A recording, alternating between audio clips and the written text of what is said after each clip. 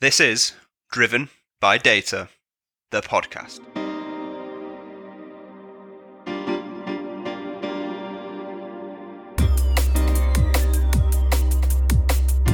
Welcome back to another season of Driven by Data, the podcast, powered by Orbition Group and hosted by me, Kyle Winterbottom. So here we are, season 3 of Driven by Data, the podcast. I'm delighted that you've decided to tune in and rejoin us. We've got some absolutely fantastic content coming your way.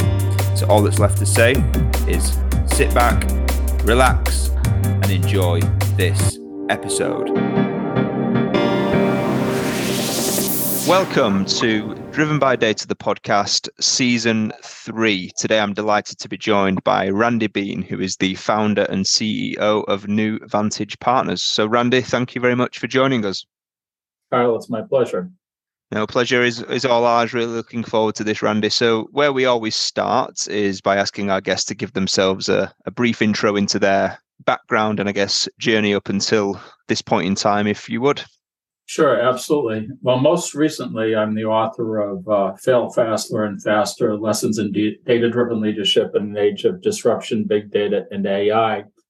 And I came to write that right in the middle of the COVID epidemic during the winter of 2021 because I couldn't go anywhere, couldn't travel. It was cold and dark in Boston here in the USA. In terms of my career, I've actually been in the data field for more than a few decades. And I started with a major bank, which is now part of Bank of America. And I was actually trained as a COBOL and assembler programmer. But I wasn't so much interested in the programming, I was interested in the data. And at that time, I was responsible for all of the deposit data. And I asked the management, I said, what do you do with this data? And they said, the regulators make us hold on to it for 7 years and then we're free to destroy it. And I thought wow, what a lost opportunity. And ever since then, I've been working with organizations to help them understand and derive business value from the data that they have. So worked in banking, worked for a company called Hard Hanks, which was an early pioneer in database marketing. I ran the North American financial services practice, helping all the major banks and insurance companies understand their customer relationships. I went out to Silicon Valley in the internet era and did 2 venture-backed startups as a founder, including a Kleiner Perkins company. So that was exciting. When it all came crashing down in 2001, I started a company called New Vantage Partners. And the idea was that it would be former C executives from industry that have been responsible for data, advising people that now sat in the chair. So it would be small in terms of size, about a dozen or so partners, but deep in terms of expertise. And at various points in time, we had as part of our team because the chief information officer often owned data back when we started the firm. So chief information officer from firms like Citigroup, MetLife, JP Morgan, Bank of America, among others. And then as it evolved into the CDO role, people that had led data and analytics in that capacity. Nice. Thank you very much for the context. So I guess for anyone that doesn't know, and I'm not sure there'll be that many listeners that aren't familiar with you or your firm, Randy, but just give us a little bit more detail around kind of the types of work that you were doing, if you would. Yeah, at a high level, we help organizations leverage data as a business asset, help them become data-driven, help them build data cultures, and innovate with data in their businesses. At a more tactical level, if you take that down a level, it's work around data strategy, work around data governance or data enablement, as we often call it these days, working with the data management issues, and a lot of change management, because for organizations, particularly legacy organizations, to become data-driven, it requires change and that requires transformation. And that, for most organizations, that's actually by far the hardest part of the process. One thing I left out in the introduction is I've been doing a lot of writing over the years, particularly when the term big data started being commonly used and the wider world started caring about data. So in 2014, 2015, I wrote a monthly column in the Wall Street Journal. I've continued that in Forbes and contribute about 3 pieces a year to Harvard Business Review and about 6 pieces a year to MIT Sloan Management Review. Nice. Yeah. And I also know that you're quite active in the kind of CDO community space, right? With events and stuff like that. Just give us a bit of insight into that. And I guess the motivation for you behind doing all of that and the research that you produce and things like that. Okay, there's several things there. So the first CDO for a major bank actually came out of our firm in 2009, and that was at Citigroup. So their enterprise CDO had been one of our partners. So from day one, was very much attuned and clued into what organizations were thinking about. We've served as interim chief data officers at some Fortune 1000 companies. But the other things that have been involved with, for 9 years, I've been involved with the MIT Chief Data Officer Symposium, organizing and hosting their CDO keynote panel. So over 9 years now, it's been about 45 Fortune 1000 chief data officers from organizations that range from Walmart to Best Buy to the major banks, General Motors, General Electric, Eli Lilly, on down the line, American Express. In addition to that, have been working with organizations such as Corinium, based out of London, on their global chief data officer events. Just hosted and organized 2 keynote panels for their event in Boston with chief data officers from Verizon, Colgate, Palmolive, Sun Life, American Express, BNY Mellon, Morningstar, TD Bank, among others. And in addition to that, I organized a series of CDO roundtables. So just had the most recent one last week. And these include CDOs from places like Universal Music, Invesco, State Farm, Bank of China, Best Buy, JP Morgan, Scotiabank, Kimberly-Clark, etc., Eli Lilly, a long list. Yep, absolutely. So I guess it's for all of the above reasons, Randy, that we're very keen to kind of get into the chief data officer role as it now stands, and your kind of experience around that and seeing how it's evolved and the struggles and the challenges and the opportunities, etc. So obviously that role in of itself has changed quite drastically over the last 10 years or so, and probably even longer if you think about, 2009 when the first CDO for Citibank came out of your firm. Just give us a quick summary of what you've kind of witnessed in that time, the kind of high level, bits of gold. Yeah, I wanted to grab some data so that I can give you a sense of some of the things that have happened with the chief data officer role. So we've been conducting a survey for a dozen years. We're in the process of conducting our current survey right now, which will be published on or about January 1st. And when we first conducted the survey in 2012, only 12% of the Fortune 1000 organizations that we surveyed had a chief data officer. By 2022, that number had increased to 73.7%. So it's a role that's become largely adopted. But at the same time, it's not without its challenges. One of the questions that we have been asking in recent years, because we've seen the turnover in the chief data officer role, Tom Davenport and I wrote a piece in Harvard Business Review where we spoke of the average CDO tenure being between 20 months and 2 years. But the question we ask is about the success of the chief data officer role. And in 2020, only 27.9% of the respondents said that the role was successful and well established within their organization. And the remaining 70-odd% that they were still struggling with making that role successful. The good news is by 2022, 40.2%, so there'd been a pretty significant increase, indicated that the role was successful and established. But that still meant that you had 60% of organizations that were struggling to make the role successful. 2 other things we've seen relative to the chief data officer role. One is the incorporation of analytics into that responsibility. So the shift in recent years to not just being a CDO, but being a CDAO. And then the other thing is the shift from defensive to offensive activities, meaning that initially, when many of the CDO roles were established, particularly in financial service, there was a heavy focus on compliance and regulatory issues. And in recent years, that's shifted significantly to focus on business growth, establishing new products and services, serving customer constituencies, in a more active fashion. So we've seen a significant increase in the amount of time that organizations are spending on offensive activities relative to defensive activities for the chief data officer. Yeah, absolutely. I mean, it's interesting, isn't it? I don't know whether I'm sure you're familiar with the term, but we've heard quite a lot around, the chief data officer role, version 1.0, and, now a 4, 5 or 6, whatever number we're up to.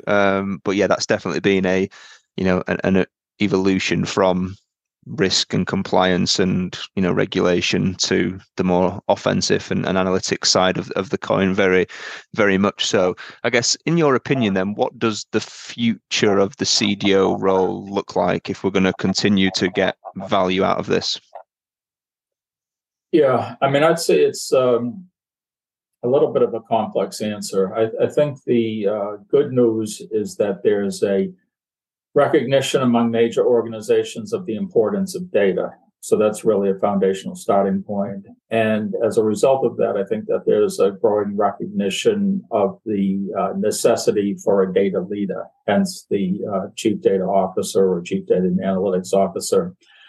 Where there still isn't clarity and agreement on is what should be the roles and responsibilities of that function, and where should that function report organizationally. One thing that we have seen is that initially many of the chief data officer roles reported into the technology side of the organization, the CIO. We've seen a significant shift. So now a majority of chief data officers that we see are reporting into the business or closer to the business, and in many instances becoming a peer of the CIO. So that's all good from the perspective of the autonomy and independence of the chief data officer role. But again, it is a change role. And, when the CIO was first established, that role about 35 years ago, the joke in industry is CIO stood for career is over. So, it shouldn't be a total shock that, chief data officers face a lot of headwinds and a lot of challenges, as we talked about the outset in terms of the turnover. With some of the major banks, it's no exaggeration. It's actually the literal truth to say that they're on their 6th and 7th iterations of people holding that role. In companies that have adopted the role in the past few years, there tends to be less of a degree of turnover, but then at the same time, those CDOs haven't hit that 20 to 24 month, checkpoint yet. So we'll see what happens. But regardless, the demand for data is greater than ever. The recognition of the importance of data is greater than ever. So there's no question that there's going to be opportunities in growth and further, I would expect further clarification and consolidation of what it means to be a chief data officer. It's not going away. Yeah, absolutely agree. I guess based on all of the research that you've been involved in and your firm's done, and then all of external research that there's out there, a lot of the failings in quotation marks, normally point to things like culture and literacy and things like that. What has that failure been in your eyes? What's that? Where's that come from? Because we talk about why they don't work, and we pinpoint those things. But is there any specifics around that you think kind of hold more weight than anything else? Yeah, let me speak to that in two ways. Let me speak at first about some of the challenges that organizations face in terms of becoming data-driven, for context, and then I'll speak to some of the challenges that chief data officers in particular face.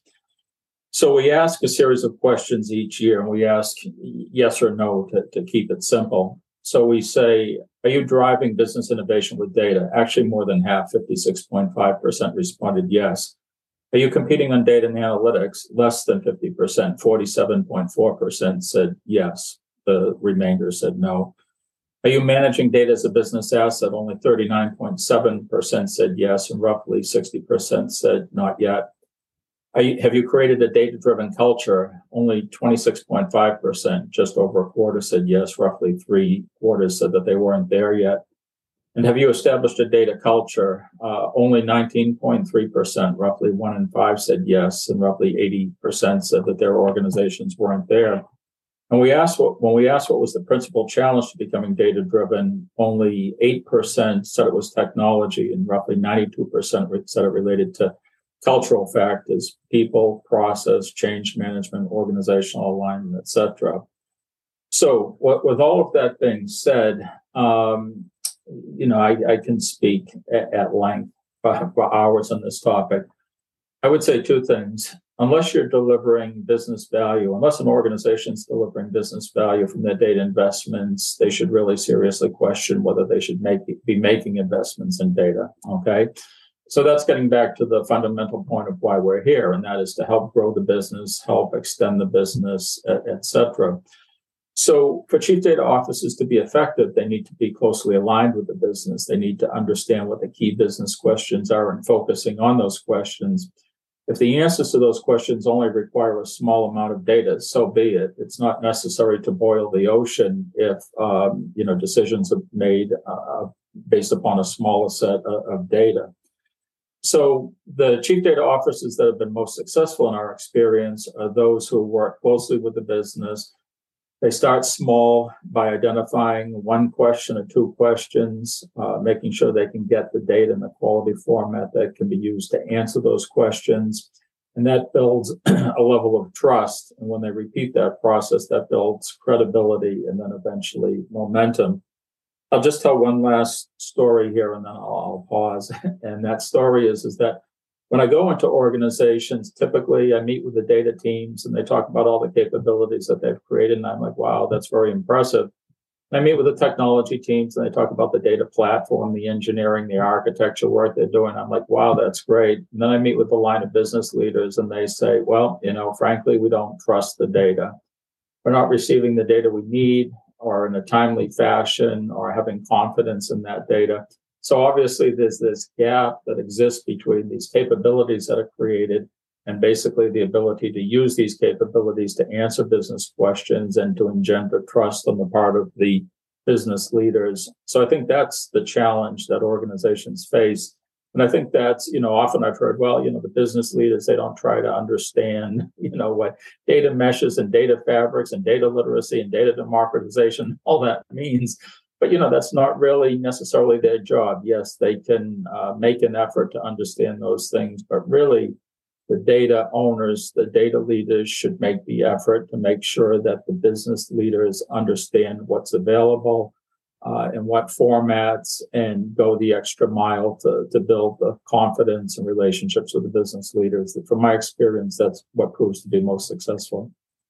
Yeah, absolutely. I mean, I find it fascinating because we're constantly having this discussion around value, right? And if we're investing in data analytics and driving these capabilities and initiatives, then there's got to be value. I guess from the hundreds of conversations that I have every year, it seems that being able to quantify what that value is and then articulate that seems to be a major challenge for most data leaders.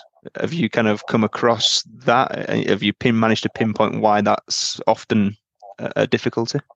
Well, I think people tend to speak in the jargon that they know. My wife's in the medical field and she's always talking about ERs, ORs, post-op, this and that. And I'm just like, I profess not to understand. In the same way, when people start talking to me about data mesh, data fabrics, et cetera, even if I think that I understand or think that I have some understanding, I'm like, I don't understand. Can you explain it to me? And they try again. I'm like, can you explain it in business terms? It's often a struggle.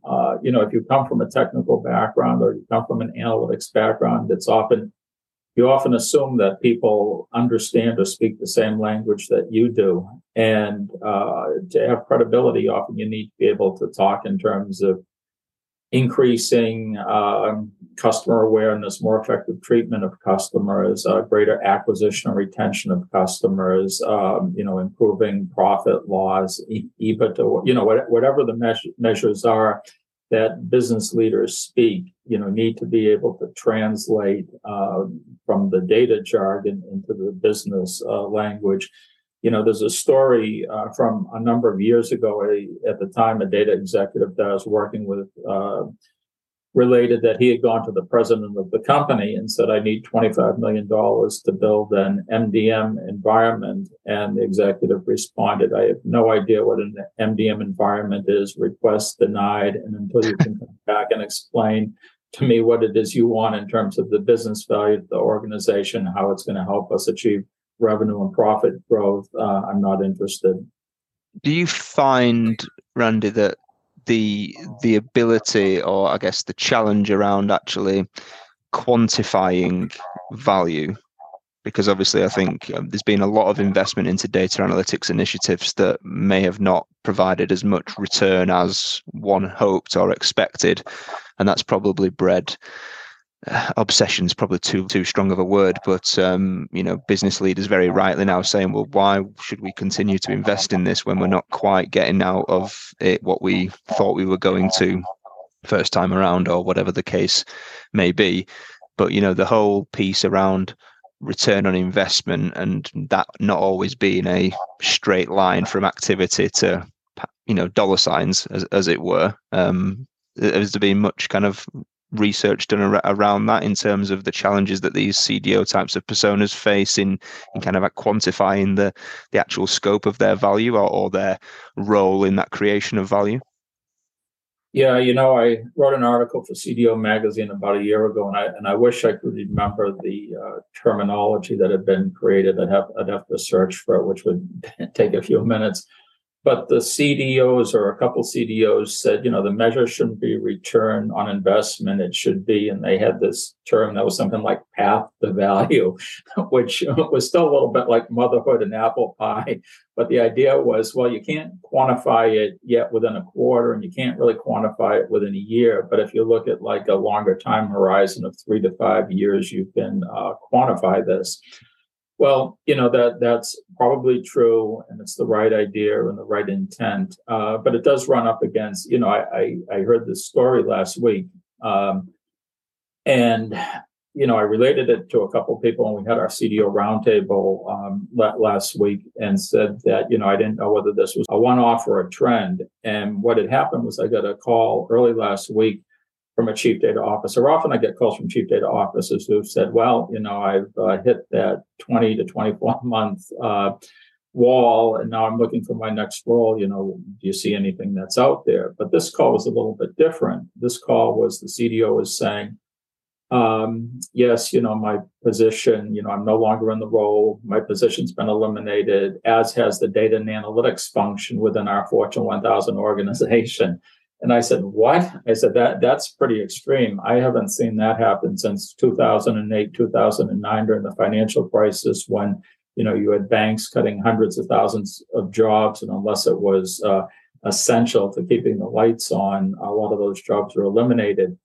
So he said, the organization said because of the economic headwinds, they needed to focus on things that could deliver quarter to quarter value. So I'm right now taking this as a one-off and an aberration. But what I said to the CDOs later last week when I was speaking with them, if I hear of another example, I'll now consider it a trend. So, that's something to watch out for, because when times get tough, if they do get tough, often things that can't demonstrate value in a very short term come under greater scrutiny. So don't know whether that's going to happen, but maybe something to keep the antenna tuned for. Yeah, it's really interesting. I've been very vocal around topics like this because I think, there's unfortunately, a lot of organizations out there that pay lip service to be wanting to be data driven, right?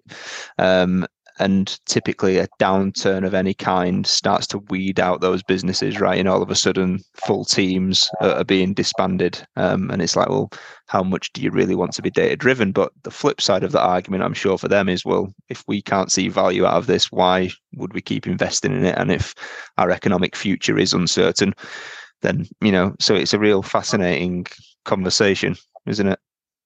Yeah, I mean, your point about lip service is very well taken, because, that's one of the measures of whether an organization is doing the things that it really needs to do to build a data culture, become data driven, or whether it's just talking about it for the benefit of stakeholders and the business press, or whether they're sticking with it for the long term and making the tough decisions and weathering varying business climates. The other thing is I don't hear it so much anymore, but 4 or 5 or 6 years ago, I used to hear the refrain, "Oh, another data project."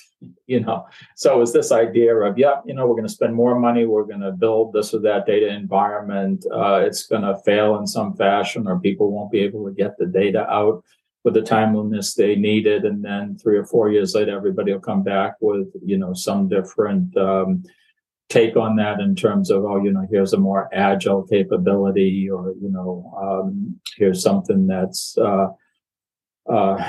federated or unfederated in some fashion that will provide our end users what we need. So I don't hear that so much anymore, but that used to be the refrain, another data project.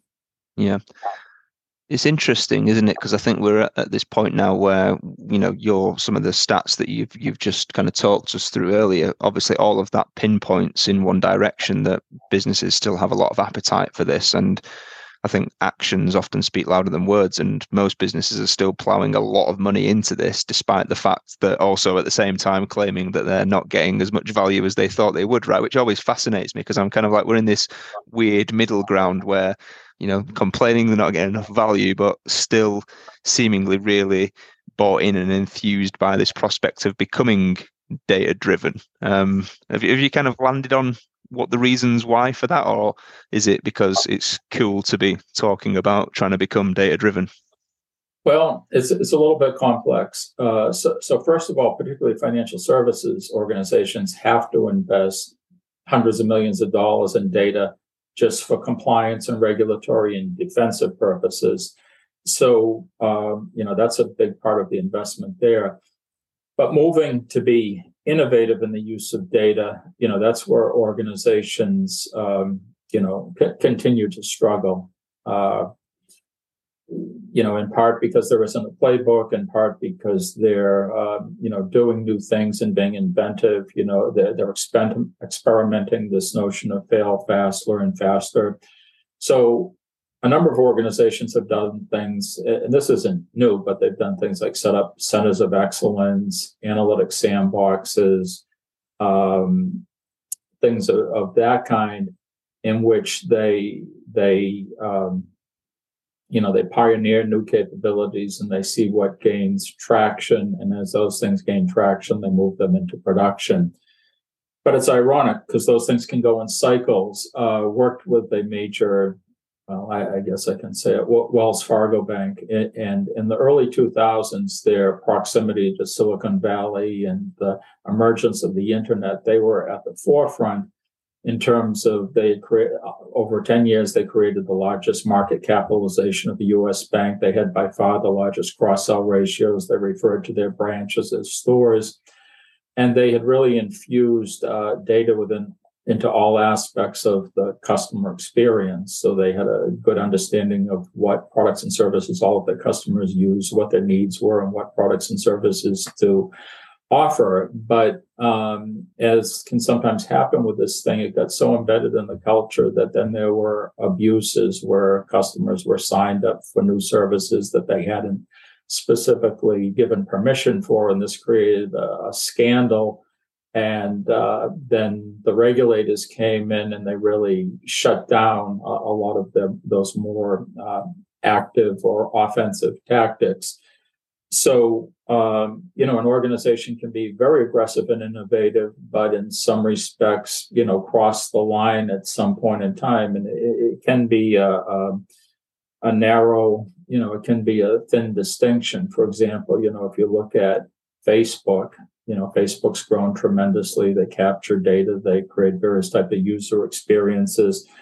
But at what point does it go too far? It was alleged that, Facebook was capturing data and then sharing it with organizations like Cambridge Analytica. So you can be innovative, but you have to manage that innovation in a responsible and ethical fashion.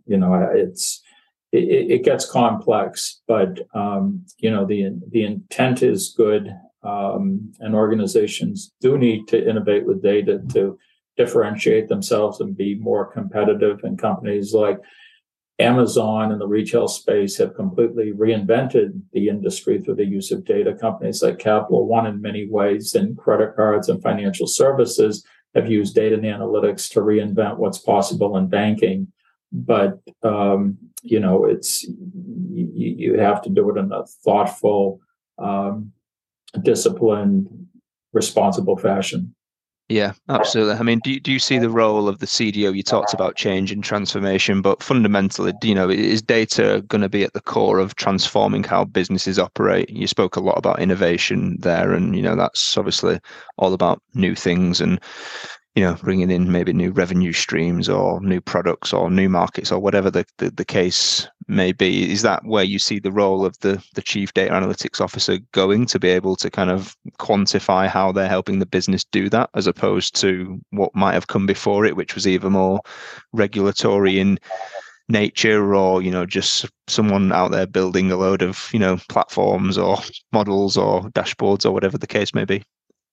Well, I'd say that data is great to have because it's information. It's more data points. It's more things that you can look at to make a decision. But at the same time, it's not a substitute for human judgment, whether it's use of data in professional sports or data in, actually, I'm writing an article about data in the arts and entertainment industry. You have to combine data with human judgment. And I did a interview last year with a person that had a long and diverse field. Had been a rock music promoter and tour manager for people like Bob Dylan and the band, and then had been a film producer for people like Martin Scorsese. His early films, they actually produced The Last Waltz, and then they became a technology innovator and then a professor at the Annenberg School at University of Southern California.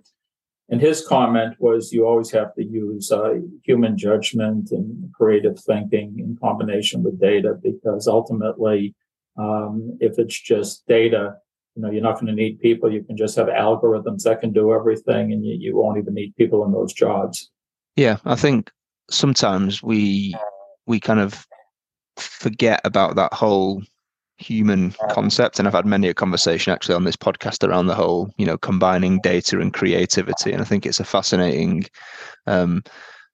conversation, because on the one hand we're constantly talking about we need to be data driven, we need to have more data points to help us make decisions, but ultimately the power of people and intuition and experience within it enables decisions, and at the end of the day that's kind of where the book stops, right? So going back to the value point, just something that you triggered when you were talking there, Randy, but in your opinion, should the CDAO be able to talk in dollars and cents, pounds and pence in terms of the value that they're adding, or is there ways that they can add value beyond that is relatable to actual tangible commercial figures?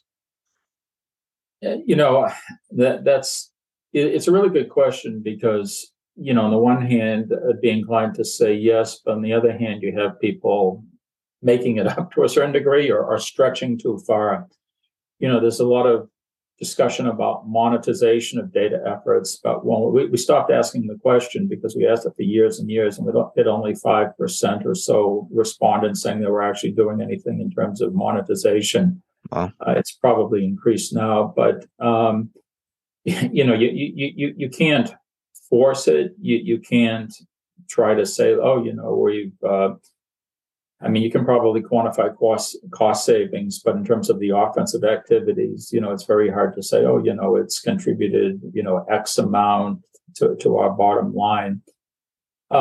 You can probably point to increases in customer growth, increases in customer retention, improvement in cross-sell ratios, increases in customer satisfaction, and maybe by implications, how that impacts the business from a bottom line perspective. So, I think there's some intermediate steps, in part because I came from a database marketing and CRM background. I'm a big proponent of using data to, improve the customer experience, improve customer treatment, customer satisfaction, and use that to build the customer franchise, because I think that that's very measurable. And, if customers are ultimately the people that most organizations serve, I think that if you can attach yourself to improvements in customer value, you can make a good case for the value that you're bringing from the data investments. Yeah, absolutely. I know we talked about the kind of change and transformation and literacy and cultural components. I guess how much of the CDAO role is kind of change management, change agent, and I guess how do you now ensure that you realize that change is heading in the right direction? You start to get the adoption of the work that you're trying to drive. Yeah, I believe that it's fundamentally is a change management and transformation role, and those CDOs that are most successful understand that. If you're a legacy organization that's existed for generations or even for well over 100 years, change doesn't come easy. You've been used to operating in a traditional fashion. If you're Amazon or even Capital One, which is basically a 30-year-old bank, it's much easier because you don't have that historical baggage. You can start from a green field in terms of building out data capabilities and having that be central to the culture and the organization. But if you're, whatever, I don't even know if it exists. I was going to say Lloyd's Bank, but, whatever the case may be, Barclays Bank or, BNP Paribas or Bank of America or whatever the case may be. It's a different way of thinking about things. It's a different way of organizing. Data flows through an organization from production to consumption. New data is created along the way. So you need to think about what that entails in a serious fashion and put in place the policies and practices to manage data in that context, and start to develop consciousness of data, that it is an asset for the organization. It should be treated as such and managed in that fashion throughout the process. I guess given your kind of inner circles and networks that you kind of work with and speak to, and all of the businesses and organizations that you've done work for over the years, on the notion that this then is a change management, transformation, cultural literacy exercise in the main, why is it that you think so many businesses tend to start in the wrong place? And to give you some context on that question, so given what we do day to day, right, in the hiring of data leaders, what we often see quite clearly is that most businesses, they start in the wrong place in regards to where this type of skills they're looking for the type of activities they think they should be doing. So obviously, at a top level, this is they've either been ill-advised or they've had no advice and they think what they're doing is right.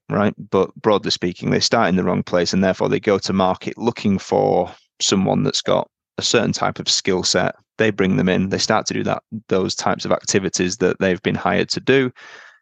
Lo and behold, that change, transformation, culture, literacy piece hasn't been part of that journey, and therefore you get to the point where there's been no value here, and 20 to 24 months later, right, off they go.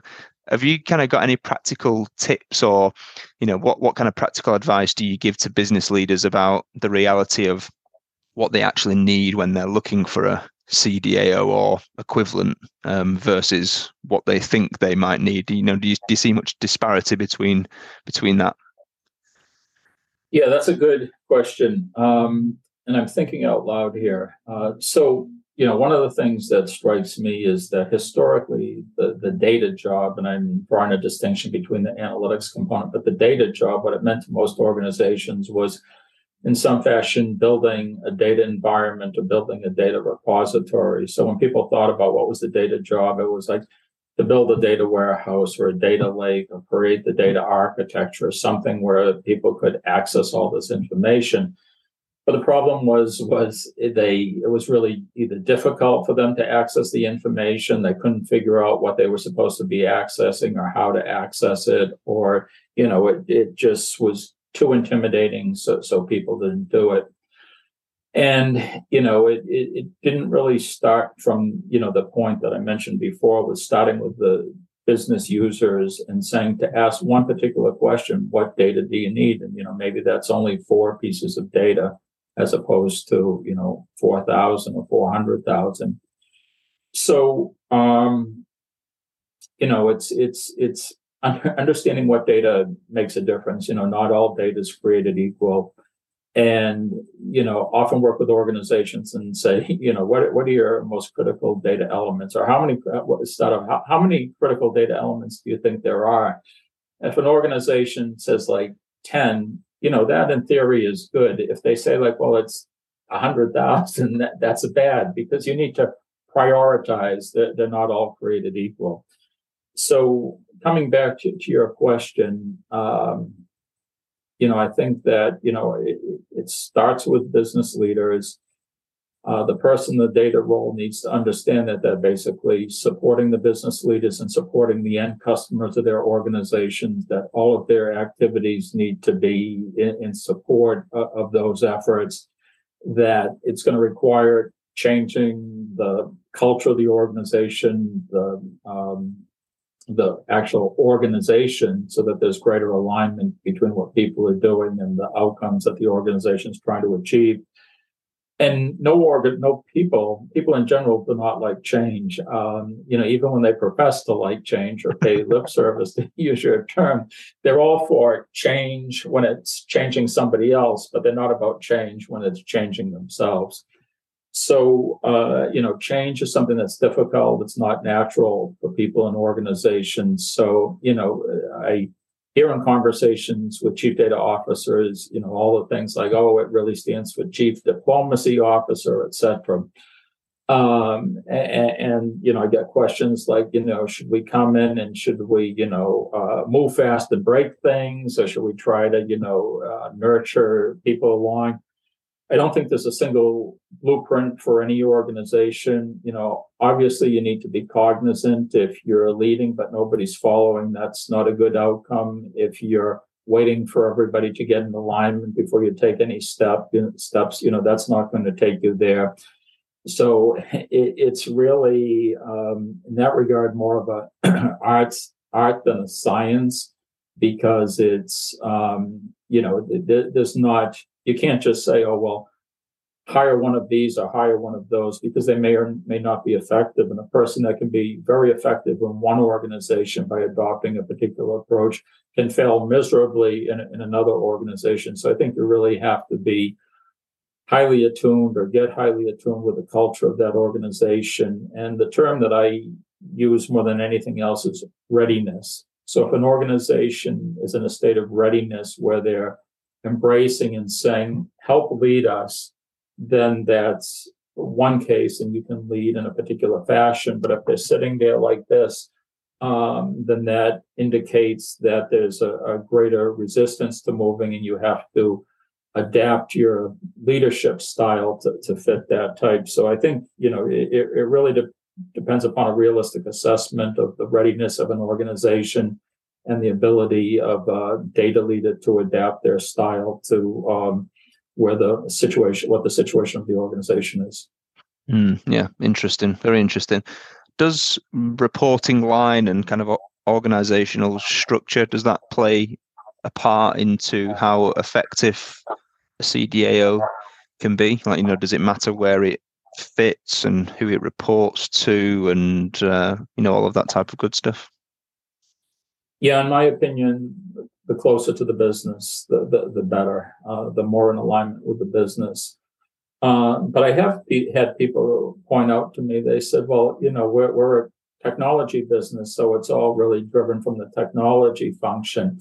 So that's different. So, again, it depends upon the nature of your business, but whatever your business is, I think it starts with, who are your customers, who you're trying to serve, and what are the functions that are most aligned with that, and having the data functions, the data and analytics functions aligned with the customer ultimately. Yeah. From the research you've done, Randy, has there been a general consensus of where most CDAOs currently sit in terms of structure? Is that kind of predominantly under the CIO, or are you starting to see more shift towards, CEO or COO, as it were? Well, stay tuned, because we asked that specific question in this year's survey, so I'll know the answer to them in a few weeks. We had actually asked that for a number of years, going back about 6 or 7 years, and had dropped that for some reason or another.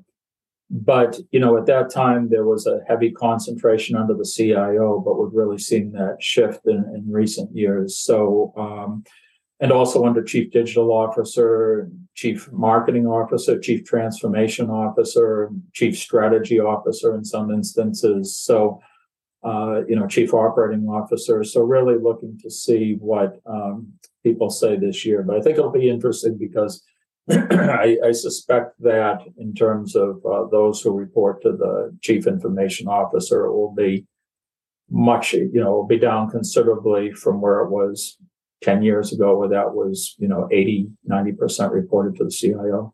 Yeah, absolutely. I'd imagine so.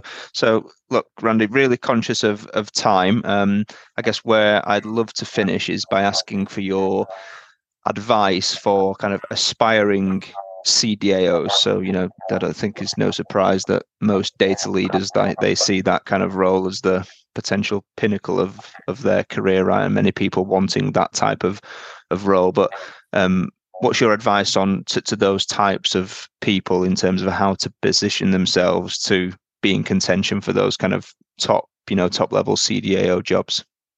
Yeah, I think people from the data background have to be realistic about what it means to be a leader and a C-suite executive. I mean, just because you're the smartest from a data engineering or data architecture, data management perspective, or the smartest from analytics and algorithm perspective, doesn't necessarily mean that you're going to be a transformational executive and a leader. And even with CIOs, the people that survive are ones that know how to manage in the C-suite. They have toughened up or are realistic about what can be achieved and how to horse trade in terms of getting support for the initiatives that are most important. So I think that that data and analytics people need to be realistic about what the job entails, and just because you're an expert in data or analytics doesn't necessarily qualify you to be a C-suite leader. And I think that that's what many organizations are finding to some degree. So operating the C-suite is an additional set of skills above and beyond just being a data and analytics expert. Yep. Perfect. Well, look, Randy, really, really appreciate your time. Thank you so much. We'll make sure to come knocking at your door when your next lot of research is out. Look very interested to kind of see where these people are now reporting to in the main. But look forward to speaking to you again soon. Great. I hope it was helpful, Kyle. Cheers. Thank you. That's it for this episode of Driven by Data, the podcast. I hope you enjoyed it. I'll be back next week speaking with another thought leader from the world of data and analytics. Until then, please follow Orbition Group on social media if you've not already done so, where you'll be able to subscribe and therefore be made aware of the podcasts as they arrive. And please share, like, and leave reviews so that more people from our industry get to hear and benefit from these too. If you've got any questions or you want to suggest ideas for topics or potential guests, then please feel free to reach out to me.